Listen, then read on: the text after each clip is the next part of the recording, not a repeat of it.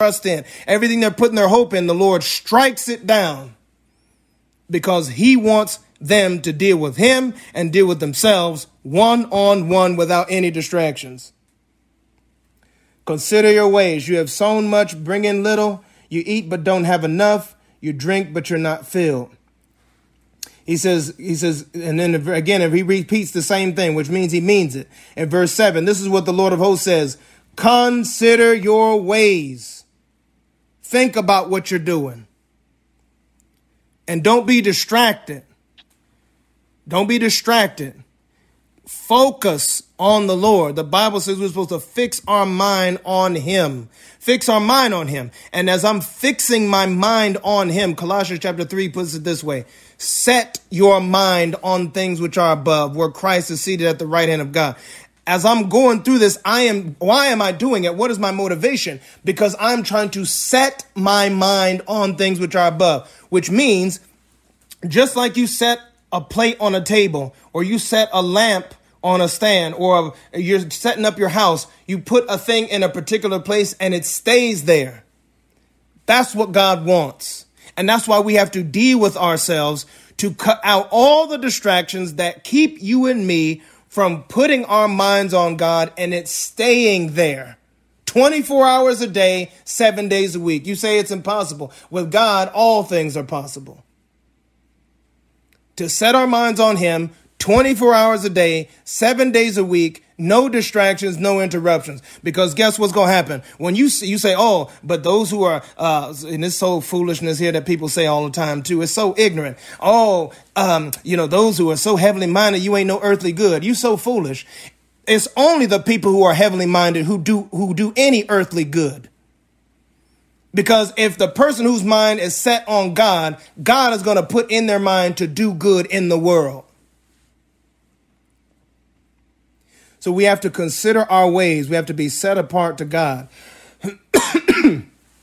and avoid all distractions. Satan wants to distract you and I with every kind of enticement. And it's very difficult for us in the West to stay focused on God because we have so many toys, so many things we could get into, so many opportunities to sin, so many things we can go to and take our mind off the Lord. So many opportunities. So many. In the third world is different. You go to Guatemala, you can go into rural areas and you might not have any entertainment. You go to Zimbabwe, I didn't see a TV for hundreds of miles going into the bush, into the interior, especially where we were in Mposi. No one had a TV. They hardly had electricity. You can't do half of what we do here without electricity. So it's very hard for us here, which means it's all the more reason why we have to be strict in our faith, strict in our discipline, strict in following the Lord. Last thing, there's in the story of in 2 Kings, the Bible talks about a story with the prophet of Israel and the prophet of Judah. There's a danger with being distracted. The Lord told the prophet of Judah, don't go and preach to King Ahab, tell him about his ways, and then leave. Or either I think it was, I don't think it was Ahab. I think it was, what's his name? The wicked, the one who introduced, he was I'll have to find it for y'all, but he was the first one who led Israel completely away from God. The very first, huh? No, baby, not Moses, baby. The prophet, Moses was good. This guy was evil. But anyway, the Lord told him to prophesy to this king and then leave. Do not be distracted. Do your job and get out. But what happened? The prophet of Israel came to the other prophet and said, "Oh, you're a man of God. I'm a man of God too. Come and eat bread at my house." And he kept repeating, well, if the Lord gave me all that I had, if you gave me all that I had, I can't turn one way or the other from the command that God gave to me. He said, oh, Jeroboam. Thank you, Lord. This is it in 1 Kings chapter 13. Let me just read this here. Okay, so he prophesied, and in verse 7 of verse 13, he says, and the king said to the man of God, come home with me and refresh yourself, and I will give you a reward. And the man of God said to the king, if you gave me half your house, I would not go in with you, nor I eat bread or drink water in this place. For so it was commanded me by the word of the Lord, saying, do not eat bread or drink water or return by the same way that you came. You see, that's exactly our salvation. We're not supposed to stop. We're passing through here. We're not eating the bread of the world. We're not drinking the water of the world. We are not doing any of that. And we don't go back the way that we came. You see, we lived as heathens in our past life. I know I did. I was a heathen in the street, acting a whole fool. I was a heathen. I'm not supposed to go back to the way that I came. The Lord separated me from many things, music, movies, television, all these antichrist things. I cannot go back the way that I came. And neither can you or me. We can't go back the way we came. He says in verse 10, so we went another way and did not return by the way he came to Bethel. Verse 11, now an old prophet dwelled in Bethel, and his sons came and told him all the works that the man of God had done that day in Bethel. And they also told their father the words that he had spoken to the king. And their father said to them, which way did he go? For his sons had seen which way the man of God who came from Judah went. And he said to his sons, saddle the donkey for me.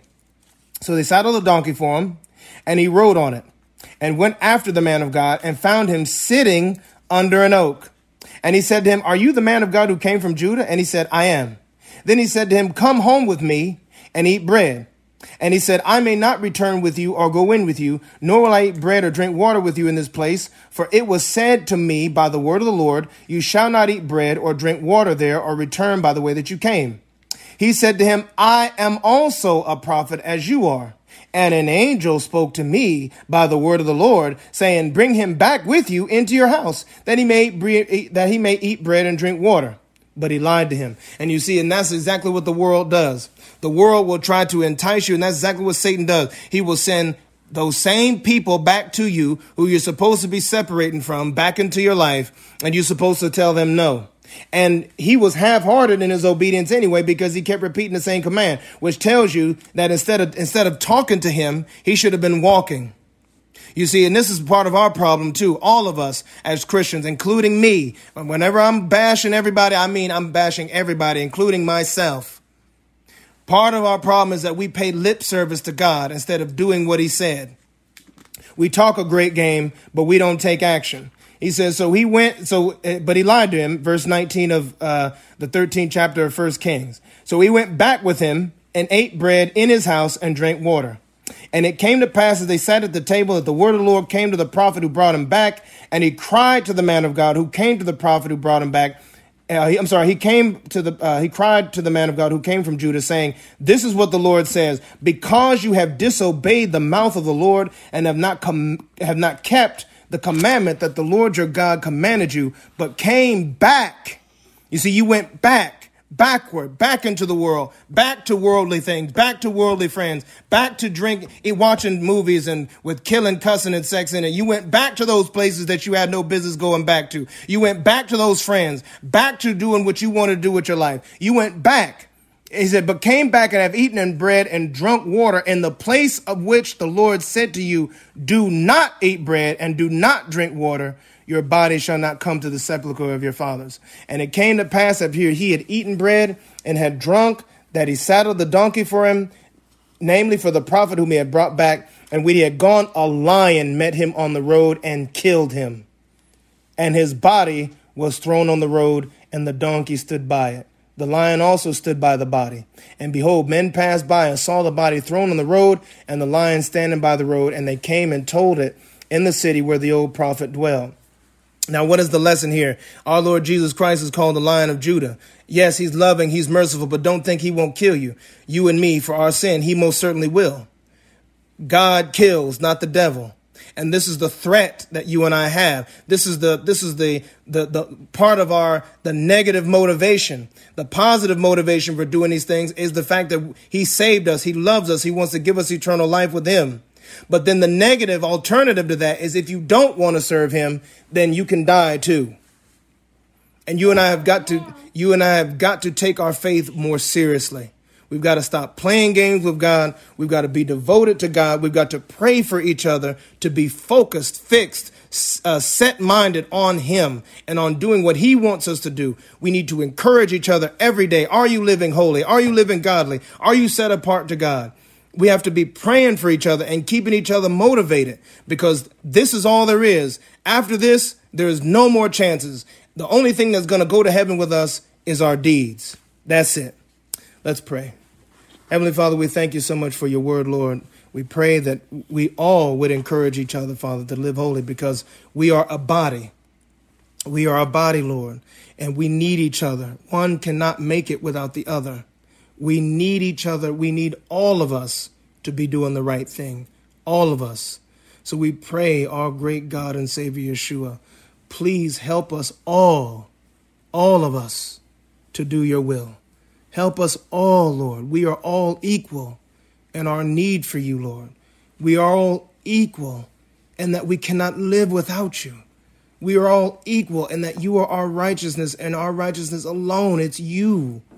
You alone have given us every good thing that we have, and it's not because of what we've done. And anything that we have done, Lord, it is because you gave us sense enough to do it. And we wouldn't have the sense to do it if you didn't put it in our heart. So again, Lord, we are all equal in our total dependence upon you. So God, we pray right now, Heavenly Father, that we would be bodies that are prepared to do your will. Make us bodies that glorify your name. Make us bodies that are holy and godly before you. A living sacrifice, holy and pleasing to you, God. In this short life that we have, we pray it in your holy name, Yeshua. Amen.